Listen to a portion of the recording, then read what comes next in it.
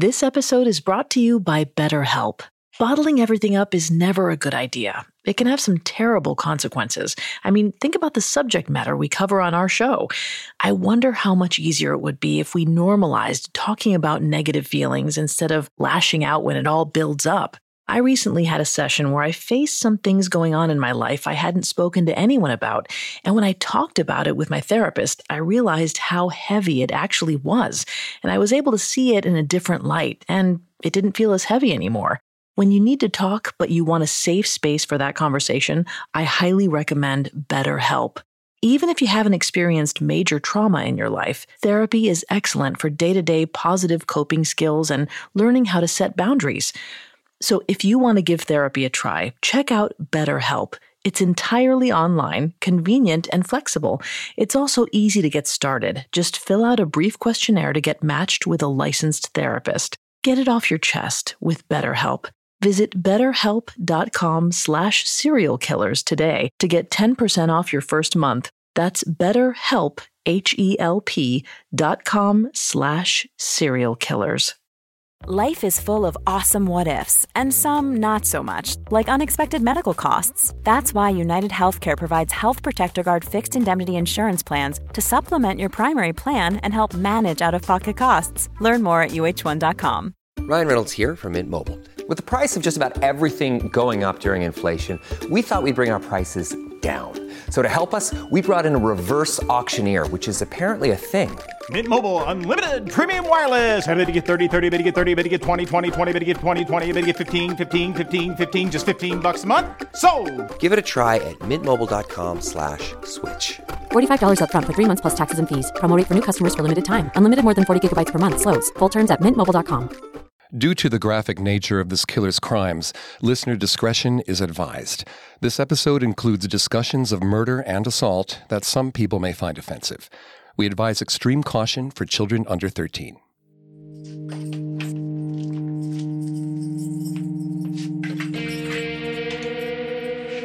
When authorities cleaned out Paul John Knowles' prison cell in Georgia, they found a letter to Angela Kovic, the fiancée who just a few months earlier had dumped him.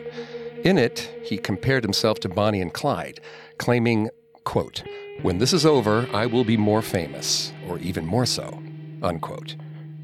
On the wall, he wrote, quote, "Paul John Knowles, December 4th, 1974, till, question mark." The authorities also found a picture of an electric chair that Knowles had ripped from a magazine. Knowles wasn't afraid of much. He'd stolen cars, kidnapped police officers, and murdered 18 people almost indiscriminately. John Huey, a writer for the Atlanta Constitution, called him, quote, "unspeakably evil." But the electric chair? That scared him. Knowles told Sheldon Yavitz, one of his attorneys, that he didn't want to be electrocuted because that's a terrible way to die. He asked Yavitz to find a way to keep him alive, despite the fact that he surely was looking at the death penalty for the murders he committed. However, in that letter to Kovic, one of the last things he wrote, he favorably drew a parallel between himself and Bonnie and Clyde. And you might remember from our last episode that Knowles idolized other famous outlaws, like John Dillinger. And what did they all have in common? They all died in violent shootouts with police. In the end, Knowles got what he wanted. He never saw the electric chair. No, he was shot to death by police.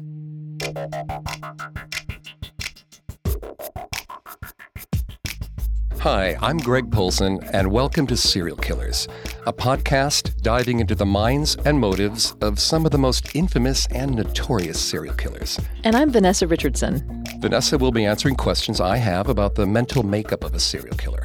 It's important to note that she's not a psychologist or psychiatrist, but like me, she's fascinated by the psychology of serial killers and has done a lot of research for the show. This week, Vanessa and I return with our second episode on Paul John Knowles, the Casanova Killer.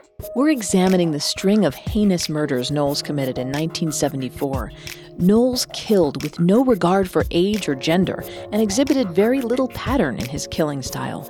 We'll try to understand how he chose his victims and his methods, who he chose to spare and why, and what those answers reveal about the person he became by the end of his life. If you want to listen to any previous episodes of Serial Killers, you can find them all on your favorite podcast directory. Don't forget to subscribe. You can also listen on our website, parcast.com. That's spelled Parcast.com. A new episode comes out every Monday. Visit our Facebook page, Parcast, to join the conversation. To refresh your memory, Paul John Knowles grew up in Jacksonville, Florida. From an early age, he exhibited a proficiency for petty theft. He spent his youth in and out of the Florida School for Boys, a notoriously awful reform school known for a history of abuse and murder of its juvenile inmates. Well, despite his time there, Knowles didn't reform. As an adult, he found himself in and out of prison. But in May of 1974, he received parole and planned to move to San Francisco and start a new life with Angela Kovic. Until Angela received a warning from a psychic about a dangerous man who was about to come into her life. So she dumped Knowles. Knowles returned to Jacksonville, got in a bar fight, stabbed the bouncer, was put in jail, and broke out. Then he embarked on his quest to become a famous outlaw. In our last episode, we left Paul Knowles on the road. July 26, 1974. He was speeding away from the home of Alice Curtis, a 65-year-old schoolteacher. Following his jailbreak, he snuck into Curtis' home and bound and gagged her. At some point during the ordeal, the gag loosened her dentures, and she choked to death. He stole her yellow Dodge Demon and fled. Did Knowles intend to kill her so she couldn't identify him? Or was it an accident? Knowles never told anyone. Regardless, she was his first murder. On the run, Knowles took his second victims on the night of August 1st, 1974. That evening, Elizabeth Anderson left two of her daughters at home for what she hoped would only be about an hour. After all, her husband Jack was due home soon. But then Jack got tied up at work. When he returned to the house, his girls weren't there. They had disappeared. Jack and Elizabeth knew their daughters wouldn't have wandered far on their own. Mylette had asthma and Lillian had thyroid issues. Both needed medication. For months, police searched for Lillian and Mylette, but found no clues as to where they went or what happened to them. Neighbors saw a yellow car on the street the day the girls disappeared, but they never even suspected this could be Knowles and Alice Curtis' Dodge Demon. A few months down the road, Knowles would steal a tape recorder from a victim's home. He would use it to record confessions of all of his murders. From those tapes, the police finally learned the fate of the Anderson sisters. Here's how Knowles recounted it. He encountered the girls on a road where he'd intended to abandon Alice Curtis' car. This wouldn't have been suspicious activity if the girls had been strangers, but they weren't. Knowles' mother, Bonnie, was friends with Lillian and Mylette's mother, Elizabeth. Knowles feared that the girls would tell their parents that they had seen him with the yellow car, and that their parents would tell the authorities. Essentially, he must have seen them as possible witnesses who would connect him to Alice Curtis. So he kidnapped the Anderson sisters. He strangled them both and dumped their bodies in a swamp. Only decades later, after Jack Anderson died, would his wife Elizabeth purchase a tombstone for the girls and give them a grave. All his life, Jack Anderson refused to believe his daughters were murdered.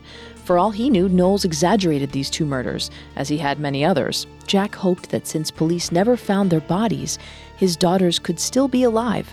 He held on to that hope for the rest of his life.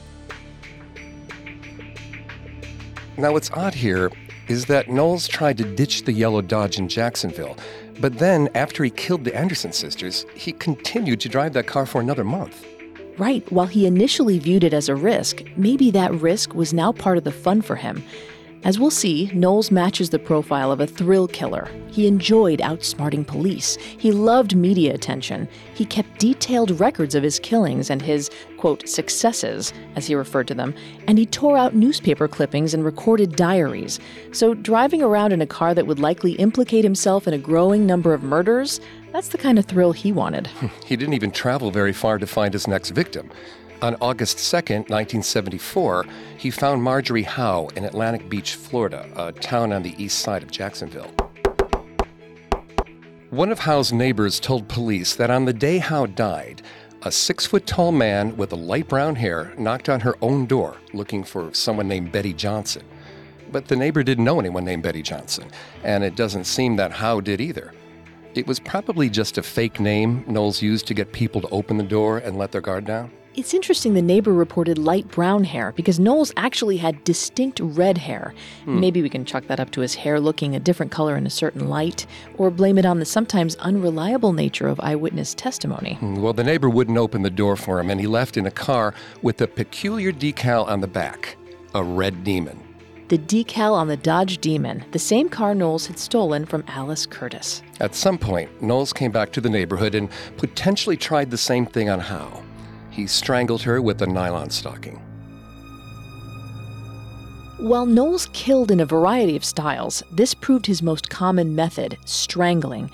Specifically, strangling a woman with her own stockings. So what does that tell us about him? Well, strangulation can be a crime of opportunity. You don't need any other tools to kill someone other than your bare hands. Yeah, but if a person kills someone with their stockings or other underwear or clothing... That's probably a little more deranged. On top of thrill killing, Knowles also fits the profile for a lust killer. The term lust killer can cover a wide array of types of murder. In an article for Psychology Today, Dr. Scott A. Bone said that sex is a motive for about 50% of serial killers. Lust murder, or erotophonophilia, defines something more specific. These killers partake in rape, bodily and genital mutilation, necrophilia, cannibalism, even blood drinking. While sometimes a killer will enact any of these horrors to destroy evidence, most of these killers have extreme violent fantasies, often killing their victims during sex. For the more sadistic, the sexualized violence is a tool for the murderers to gain further control over their victims and also to degrade them. This desire to degrade is where strangling a victim with their stockings or underwear comes in. But it doesn't always fulfill their violent fantasies, which is why they repeat the same behavior over and over and over.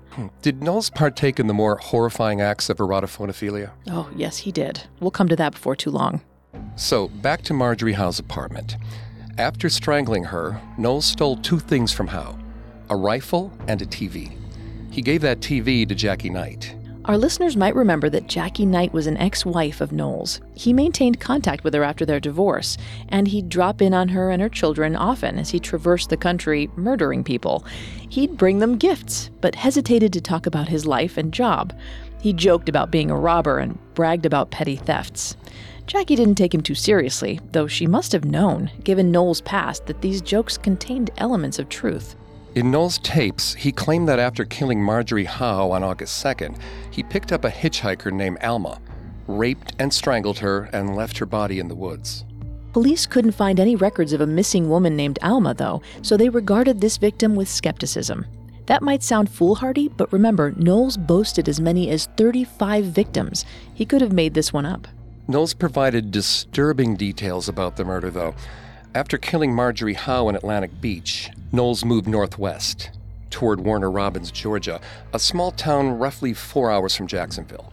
A day earlier, on August 1st, 1974, a 13-year-old hitchhiker named Ima Jean Sanders left her home in Warner Robins. Ima Jean should have spent the day babysitting her little sister, but friends came by to pick up Ima Jean. Ima Jean told her sister to lock the door, and then she left. Ima Jean ran away from home frequently, and she always came home, so her parents stopped alerting authorities.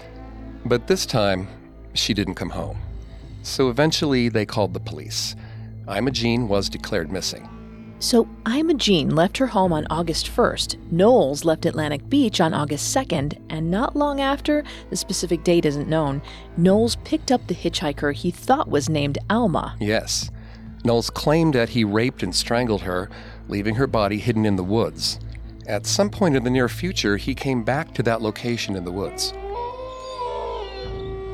and found animals had ravaged Ima Jean's corpse. Knowles took her jawbone, which had detached from her body, and buried it nearby. Now, this is a bit odd, right, Vanessa? Yeah, well, for a number of reasons.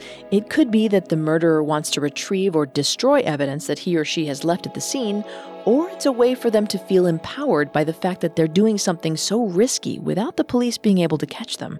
And Knowles liked risk. Knowles also frequently took mementos from his victims, like Alice Curtis's Dodge Demon and Marjorie Howe's TV. It could be that, in the absence of having any other reminder of Ima Jean Sanders, he visited the crime scene. Do we know if he went back to any other locations of his murders? We do not. This is a slight change in his M.O., right? Two of his murders, Alice Curtis and Marjorie Howe, were home invasions. And though he did pick up the Anderson sisters on the side of the road, that was to help cover up the Alice Curtis murder.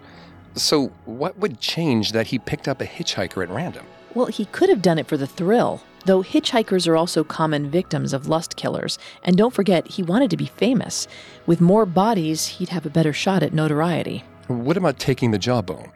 Do you think he wanted to keep that as a memento? Well, some killers, like Jeffrey Dahmer, would collect their victims' body parts. This, too, was a means to relive their crimes. But Knowles didn't do this. He kept items, not pieces of human anatomy. Maybe when he saw Imogene's body eaten by animals, it gave him some sense of remorse for once. Was he trying to hide evidence? If so, he did a bad job. He left the rest of her skull and body above ground. In 1976, Imogene Sanders' skeleton was found, at that point almost unrecognizable as human remains. In 2011, Imogene's mother and sister submitted DNA samples to a database for unsolved crimes. A match came back, and police finally figured out who the Alma in Paul Knowles' tapes was. After 37 years, Imogene Sanders finally returned to her family, and her mother and sister laid her remains to rest. After killing Ima, Knowles dropped in on Jackie Knight and her family, crashing with them for the next 3 weeks. That may also explain why he went back to Imogene Sanders' body. He stayed around the location of the murder longer than he did with his other victims. Since 3 weeks is a long time to spend with your ex, Knight hinted that Knowles had overstayed his welcome. On August 23rd, Knowles, on the road again, passed through Musella, Georgia. That's where he met Kathy Sue Pierce, a 24-year-old mother. He strangled her in her home with the telephone cord. In front of her 3-year-old son, whom Knowles left alive. So here's a strange new development. Knowles had already killed 2 young girls because they could have identified him. This time he left a young boy who saw him commit his crime unharmed. Why would he do this? This wasn't the only time he spared a boy. He'd do it again at the end of his murder road trip. You might remember, too, from the last episode that Knowles got along well with Knight's kids. As we've said, Knowles killed across all demographics except young male children. If he really was abused at the Florida School for Boys, maybe he felt that he couldn't abuse another child like himself. It's interesting analysis. Knowles left Pierce's body in her bathroom, took her cash, and then drove north. And kept driving. 2 weeks later, on September 3rd, a man named William Bates disappeared after getting drinks in a bar with a red-headed man in Lima, Ohio. Almost 700 miles from Musella, Georgia. Police found a yellow Dodge Demon near the bar. Alice Curtis's, of course. On Thanksgiving Day, 1974, a hunter found Bates' naked body in the woods. Knowles had bound and gagged Bates with electrical tape before strangling him. There has been speculation that Bates was naked because he and Knowles had sex, or intended to. As we said last time, it's unknown how Knowles identified sexually, though reports claim Knowles had relationships with men in prison, and Bates wasn't the only male victim who Knowles may have had sex with. Knowles took Bates' red Chevy Impala and his credit cards. He'd drive the Impala, stealing different license plates and swapping them out until he was apprehended. Over the next week, Knowles drove southwest. First to Montana, then down through Utah, and then into Nevada. He passed through Ely on the eastern side of the state. Over 1,800 miles away from Lima, Ohio, the credit cards he got from William Bates in Lima were maxed out, so he needed more cash. And when he got the opportunity, he killed for it. On September 12th, Emmer and Lois Johnson, a couple in their 60s from San Pedro, California, were vacationing in Ely. Knowles tied them up, shot each of them behind the left ear, and stole their cash and credit cards. Their bodies weren't discovered for another week. This again was a case where police had no leads until Knowles confessed to the crime. The same goes for Knowles' next victim. He moved on to Texas. In Seguin, he encountered a motorcyclist, Charlene Hicks, stopped on the side of the road on September 21st. Reports differ on why Hicks stopped there. Some say her motorcycle broke down, and others say she pulled over to admire the view, but for Knowles, it was another opportunity. Knowles abducted, raped, and strangled her, then dragged her body through barbed wire. Is this an example of Knowles mutilating the body in an act of erotophonophilia? Perhaps, but Knowles actually pulled her body away from the road, over a barbed wire fence, and hid her body amongst the bush where it was discovered 4 days later. So he didn't see the barbed wire as inspiration? Well, maybe. He never cared much about hiding bodies, but he did with this one. Maybe something happened that made him feel like he needed to be more discreet. For example, the assault could have occurred near the roadside, and so he feared someone saw him or would see her body. Or maybe something happened during the rape and abduction that led to him wanting to mutilate the body, probably to degrade Hicks. This is frequently found with lust killers. But what does he say in his tapes? Unfortunately, those aren't available. They were kept in the courthouse in Macon, Georgia, until a flood destroyed them. Everything we know from the tapes, we know from a second-hand account. In just 2 months, from July to September of 1974, Knowles had taken 10 lives and showed no signs of slowing down. His next murder marked another change in his usual pattern and was followed by several more stark changes that eventually led to his capture. We'll get to that right after this. Hey, it's Kaylee Cuoco for Priceline. Ready to go to your happy place for a happy price? Well, why didn't you say so? Just download the Priceline app right now and save up to 60% on hotels. So whether it's Cousin Kevin's Kazoo Concert in Kansas City, go Kevin, or Becky's Bachelorette Bash in Bermuda, you never have to miss a trip ever again. So download the Priceline app today. Your savings are waiting. Go to your happy place for a happy price. Go to your happy price, Priceline. This episode is brought to you by Rakuten. Are you ready to shop? Rakuten's Big Give Week is back. Get 15% cash back at hundreds of stores, including headliners, Ulta, Ray-Ban, and Canon. Rakuten is how in-the-know shoppers get the best savings. They shop the brands they love and earn cash back on top of deals during Big Give Week, May 6th to May 13th. The cashback rates are even bigger. I'll be shopping for Adidas and Fenty. You can save on everything you need for summer, like clothing, outdoor gear, and travel. Join today for free and get an extra 10% cashback boost. That's an extra 10% cashback on top of Big Give Week's 15% cashback. You won't see higher cashback rates than these. Go to Rakuten.com or download the Rakuten app. Rakuten. Shoppers get it. And now let's continue our story. On September 23, 1974, Knowles met Ann Dawson in Birmingham, Alabama. They traveled together for almost a week. For the first time, Knowles took on a companion. It wasn't a Bonnie and Clyde type situation, two outlaws united in love and crime. After a week, Knowles grew tired of her company, killed her, and dumped her body in the Mississippi. Wow. Over the next 2 weeks, Knowles moved back east, and he traveled through Oklahoma, Missouri, Iowa, and Minnesota, and all the way to Marlborough, Connecticut. On October 16th, he knocked on the door of Karen Wine, a home he seemingly picked at random. Karen wasn't there, but her 16-year-old daughter, Dawn, was. Knowles forced his way into the house, where he raped and strangled Dawn with a nylon stocking. Karen arrived before Knowles left. He did the same to her. Karen Wine's other daughter found the bodies. Knowles stole a stereo and some albums from the Wine house, which he gave to Jackie Knight as a gift. He also stole a tape recorder.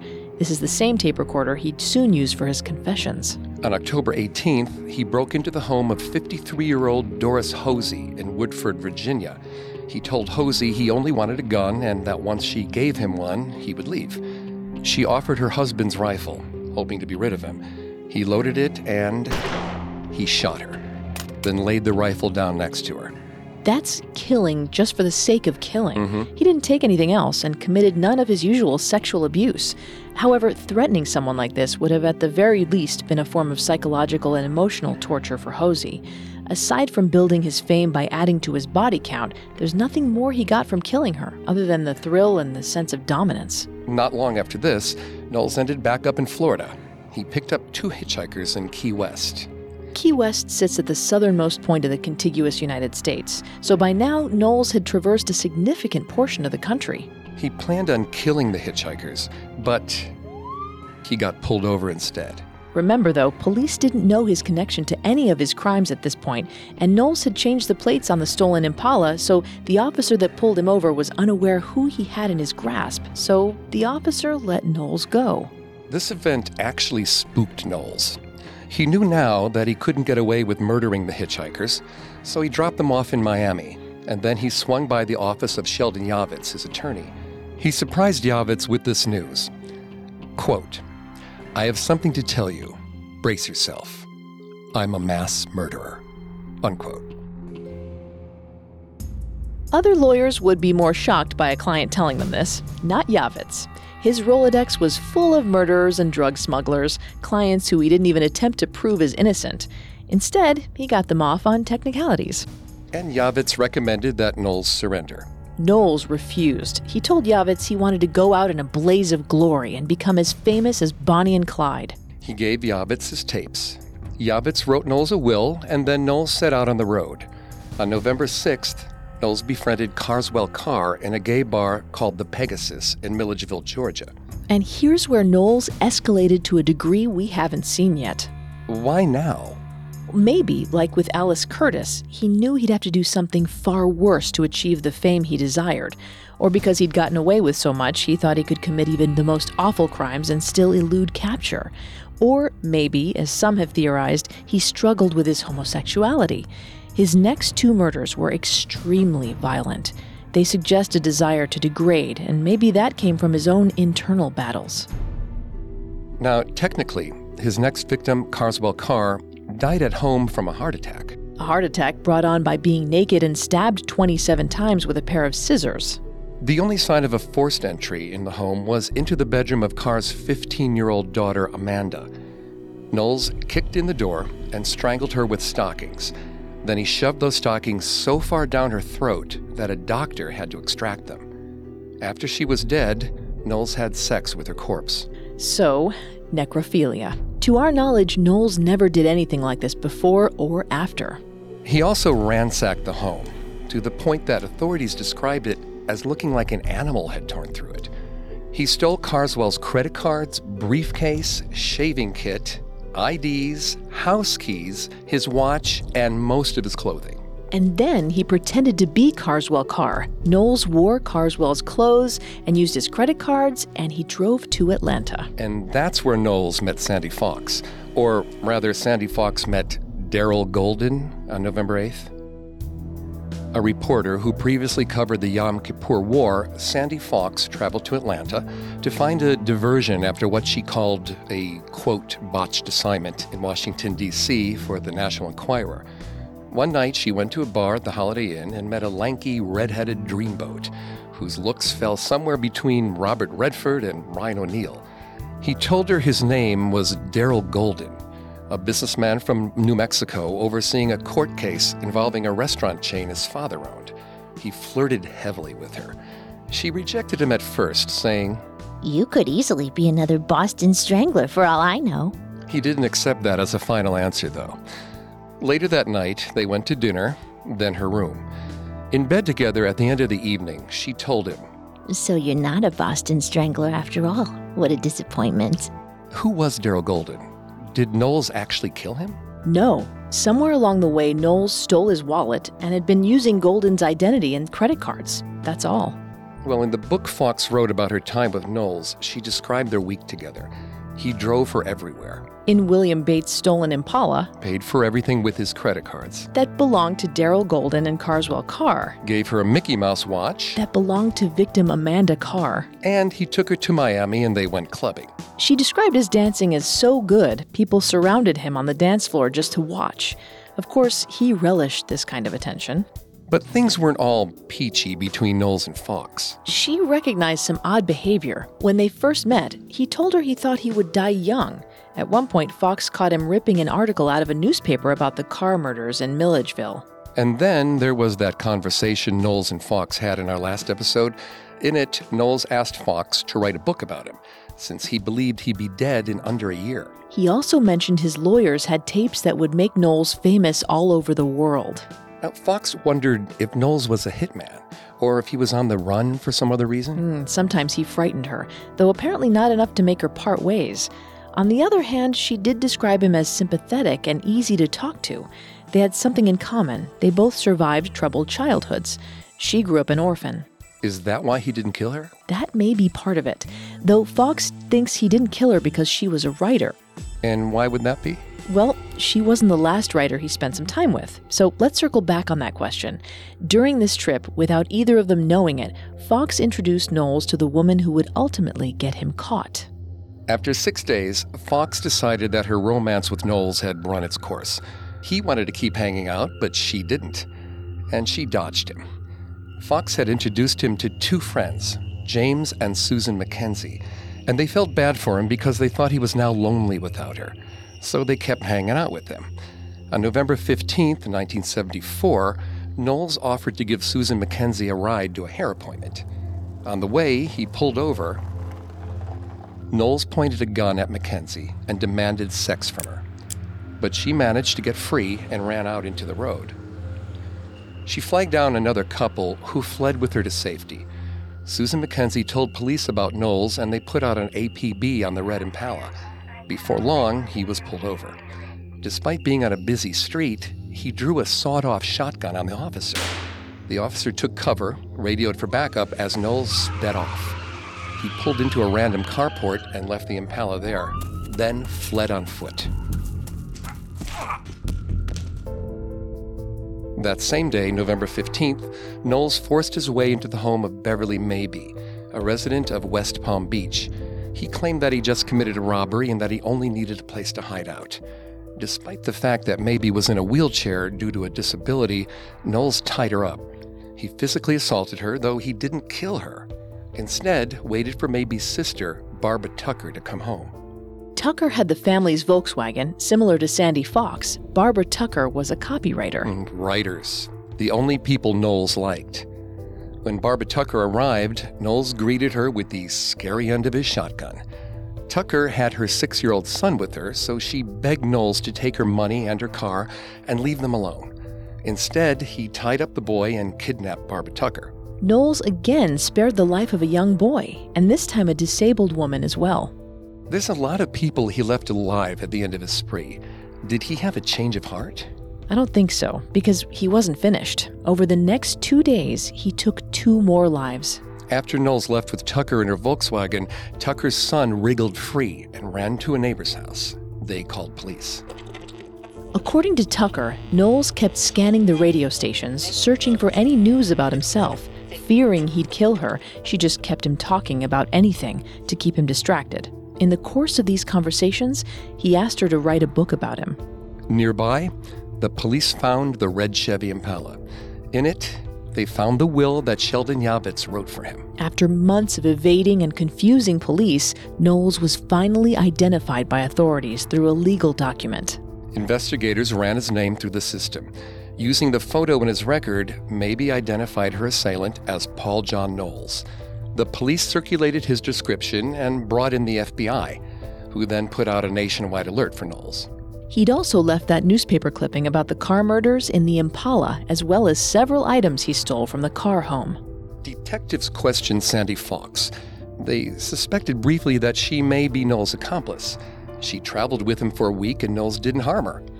Instead, he attempted to rape and possibly murder a friend of Fox, who Fox introduced to him. But Fox had no idea of Knowles' true identity. Investigators showed her some photos of items taken from Carr's home, asking if they looked familiar. Fox recognized Carr's clothes as the ones Knowles had been wearing. Detectives also traced the Impala back to its original owner, William Bates, in Lima, Ohio. And detectives in Lima compared the fingerprints on the Impala with the yellow Dodge Demon they found near Bates' body. They had a match. A store clerk called in a tip that a red-headed man recently used Carswell Carr's credit card to buy cassette tapes. They also found Jackie Knight, who gave them timelines of her knowledge of his whereabouts. She recalled that he mentioned being at Carswell Carr's house on the day of the murders, though he didn't say he murdered them. So, with the knowledge that Knowles was using Carr's and Darrell Golden's credit cards, the police tracked the charges and figured out where Knowles had been and what kind of hotels he stayed in. So far, he'd traveled 37 states, killing 16 people along the way. He started with Alice Curtis in Jacksonville on July 26, 1974. Lillian and Mylette Anderson on August 1st, again in Jacksonville, Marjorie Howe in Atlantic Beach on August 2nd, and then Imogene Sanders near Warner Robins, Georgia. On August 23rd, Kathy Sue Pierce in Musella, Georgia, and then all the way up to Lima, Ohio, where he killed William Bates on September 3rd, followed by Emmett and Lois Johnson in Ely, Nevada on September 12th. Then Seguin, Texas, where on September 21st he killed the motorcyclist Charlene Harris. On September 29th, he threw Ann Dawson's body into the Mississippi after traveling with her for a week. October 16th, he murdered Karen Wine and Dawn Wine in Connecticut, taking their tape recorder for his confessions. He shot Doris Hosey of Woodford, Virginia on October 18th, and then on November 6th, he brutally attacked and killed Carswell and Amanda Carr. Police compiled as much of this information as was available to them at the time. Using it, they formulated an idea where he might go next. They staked out his family in Jacksonville and searched the motels in the area. Police were right about one thing. Knowles had driven north and did stay at a motel that night in Fort Pierce, Florida. That's just less than halfway between Miami and Jacksonville on the east coast of Florida. He gave the motel a fake name, pretending he and Tucker were newlyweds. Knowles forced Tucker into the hotel room and tied her up. Like he had done in the car, he searched for news channels for stories about himself. Tucker saw her own missing person report and grew more scared. She felt that he had a Jekyll and Hyde-style personality. At one moment, he'd be charming, then the next he'd burst into a fit of rage, sometimes beating her. Her only defense was to keep talking, trying to divert his focus from the news report that she thought made him so upset. She feared if she didn't, he would kill her. The next morning, November 16th, Knowles worried staying in the motel wasn't safe. He fled in the Volkswagen, leaving Tucker tied to the bed in the motel. After 30 hours in captivity, Tucker broke free of her ropes and escaped the motel. Police, now aware of at least some of Knowles' murders, at first couldn't believe they found her alive. She supplied them with a crucial bit of information. Knowles told her he planned on going to Georgia. He almost made it.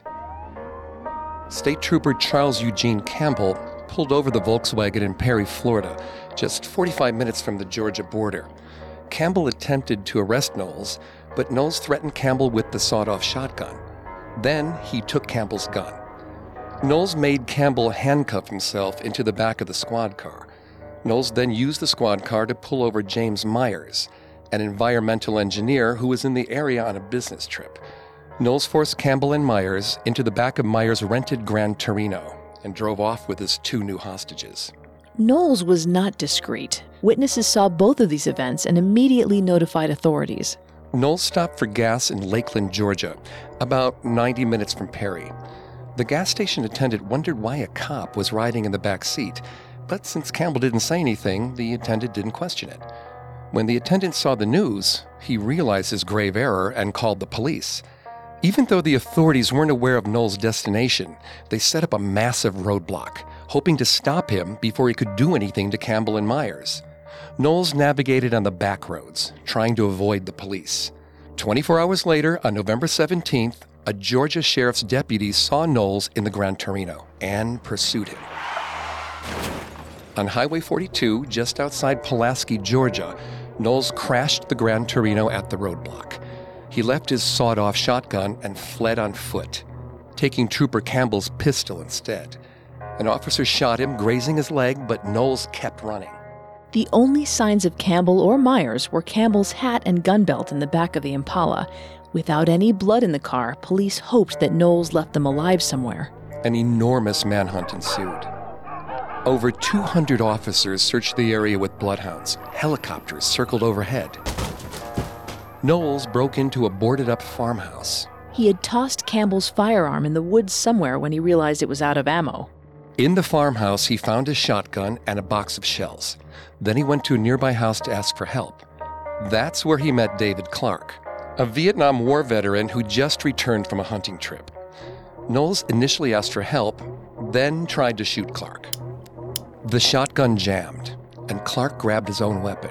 He led Knowles to a neighbor's home, and she called the police. If that gun hadn't jammed, and if Clark hadn't been able to keep his cool under pressure, Knowles probably would have escaped again. Instead, he was finally arrested. and a large crowd of reporters swarmed Henry County Jail, where Knowles was held. As he arrived, they closed in on him like a celebrity, shouting questions. He laughed and soaked it in. He never felt so important. He got exactly what he wanted. He became a famous outlaw, and because of his good looks, they called him the Casanova Killer. Authorities rushed to find out what happened to Campbell and Myers. Were they alive? Knowles killed them both. But he wouldn't tell police where he left the bodies. He wanted to maintain a position of power over authorities, even after being apprehended. He told them that just one word would reveal where the men were. But he wouldn't give them that word. About an hour and a half west of Pulaski in Hawkinsville, Georgia, a hunter stumbled across the sad scene. Myers and Campbell, face down on opposite sides of a tree, their arms outstretched as if they'd been holding hands. Knowles had cuffed them, shot them, and left them there. He finally told police the word. Pabst. How did that help, you may wonder? Well, a Pabst brewery was nearby. So then the question became, what did Knowles actually do? How many people did he kill? Why? But he still wouldn't tell authorities anything. Couldn't they just get the tapes from Sheldon Yavitz? Yavitz said he would not turn them over until Knowles died, in accordance with Knowles' wishes. When authorities asked Knowles about the tapes, he only said that they held his legacy. We'll return to our story in just a moment. Ryan Reynolds here from Mint Mobile. With the price of just about everything going up during inflation, we thought we'd bring our prices down. So to help us, we brought in a reverse auctioneer, which is apparently a thing.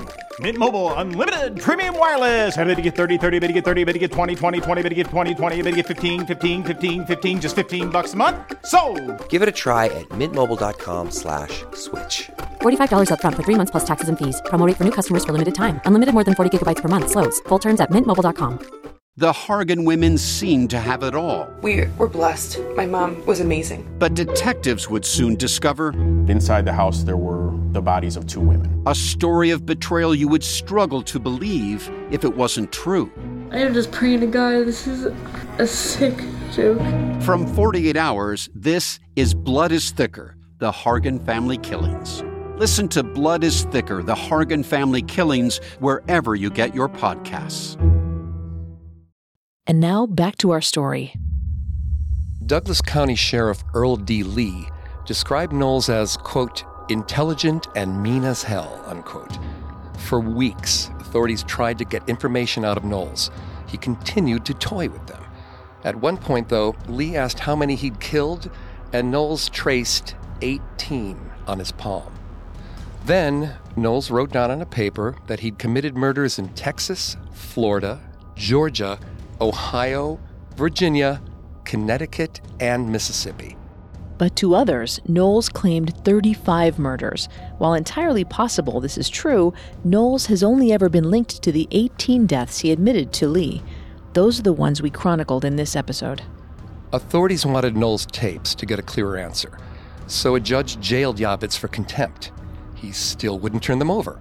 So the judge also jailed Yavitz's wife for contempt. So Yavitz broke down, went against his client's wishes, and finally gave the tapes to authorities in exchange for his wife's freedom. But he couldn't afford bond for himself, so he remained in jail. Yavitz called his friend and mentor, Ellis Rubin. That's the attention-hungry attorney we mentioned in our last episode, the one with the Spider-Man client. Rubin, too, couldn't get Yavitz released. Yavitz was stuck in the exact place he'd gotten so many of his clients out of. Over the next month, authorities moved Knowles around a few prisons. First, back to Milledgeville to be arraigned for Carswell Carr's murder. A big crowd awaited him outside the courthouse, and people climbed onto roofs and balconies to get a glimpse of him. Knowles smiled at everyone. Authorities transferred him to Douglas County Jail after his preliminary hearing on November 25th. They did this quietly, hoping to avoid attention from the public. Plus, Douglas County Jail was better equipped to deal with a multiple escapee like Knowles. On December 18th, Knowles finally agreed to help police on something. He would lead them to where he discarded Trooper Campbell's sidearm. The police had still not found it. The Georgia Bureau of Investigation hoped that with it, they could strengthen their case by solidifying Knowles' connection to the shooting of Campbell and Myers. So, Vanessa, why would Knowles agree to this? I don't think he ever intended to actually aid them. Sheriff Lee and GBI agent Ronnie Angel drove Knowles to the location, with Knowles in the back seat of a squad car, the kind that doesn't have a cage in the back. Sheriff Lee realized Knowles had lit a cigarette somehow, so he asked Knowles to hand it over. Knowles slowly put it out, and Knowles lunged forward. One of his wrists was free. He had picked his handcuffs with a paperclip. Knowles grabbed Sheriff Lee's handgun. He fired the weapon twice while it was still in the holster. Lee lost control of the car, veering off the freeway. Before Knowles could get the gun free, Agent Angel shot him 3 times in the chest, arm, and head. Knowles was pronounced dead at the scene. The coroner believed he probably died instantly. Ellis Rubin and Sheldon Yavitz declared Knowles' death an execution before trial. Yavitz claimed Knowles wouldn't have tried to escape because he couldn't get anywhere with the chains on. Obviously, this doesn't make sense. Charles Marchman, another Knowles attorney, claimed Knowles feared for his life. Marchman had in his possession a letter from Knowles' former cellmate that said Knowles believed he would be killed before his trial. This was probably true. Knowles talked a lot about how he was going to die young. Still, all 3 refused to attend the inquest because, according to them, the results were a foregone conclusion. As they predicted, Lee and Angel were cleared of any wrongdoing in the shooting of Paul Knowles. So what do you think? Well, Knowles previously escaped custody twice. The first time he held an officer hostage at gunpoint. Very recently, he had shot and killed an officer. He also previously escaped from a locked cell in Jacksonville, and he repeatedly compared himself to John Dillinger, Jesse James, and Bonnie and Clyde. I would venture to say that it is likely Lee and Angel feared for both their lives and the public safety should Knowles escape, and because of that, they took the only course of action that was available to them in the moment. The judge in the inquest certainly felt that way. Authorities also expressed some regret that Knowles died so young. They could have learned more from him. Alabama authorities wanted to question him about the torture and murder of Ben Sherritt, who had been killed in Brewton, Alabama on October 22nd. In November, someone shot 2 hitchhikers in Georgia, Edward Hillard and Debbie Griffin. Knowles was in the area at that time, but his connection to their deaths remains unconfirmed. More requests to review evidence came in from Montana, Arizona, and California. When police tracked the charges on the stolen credit cards, they found he used them in 37 states. A judge listened to Knowles' tapes after he died. On them, Knowles talked about a quest to obtain power, and the only way he could do that was to abduct, torture, or rape people. Taking a human life gave him control and authority that he never had before. He grew more bold as he wasn't held accountable and thought he could get away with anything. Well, that explains a lot. The stolen cars, dead man's credit cards, the brutality at Carr's house, even maybe why he left some people alive. He thought he'd be able to get away with it, no matter what. Though, I think we know why, specifically, he left Sandy Fox and Barbara Tucker alive. Why is that? Well, a few reasons. Angela Kovic rushed to be with Knowles' family after he died. His ex-fiancée. Right. Kovic said Knowles was deeply religious and spiritual and that he had believed in an afterlife. She said, quote, "I loved him. If he had escaped this time, I would have gone with him." Gone where? Doesn't seem like they'd planned that far in advance. In her mind, she was the Bonnie to his Clyde, or so she thought, I guess. The important part of her statement is Knowles' belief in life after death. He instructed Yavitz, quote, "to make my life story, record, and history known to the world for the good of society." Knowles suggested books, movies, and television. Knowles recorded those tapes and gave them to Yavitz for the same reason he left Sandy Fox and Barbara Tucker alive after asking them to write books about him. He wanted a permanent record of himself. That would be his life after death. He hoped fame would make him immortal. His legacy has persisted, as evidenced by the fact that one of his murders was only solved recently. But has he garnered as much fame as Jesse James or Bonnie and Clyde? Not quite. Only Knowles' parents and Angela Kovic attended his funeral in Jacksonville. The priest would not pray for Paul John Knowles to rest in peace.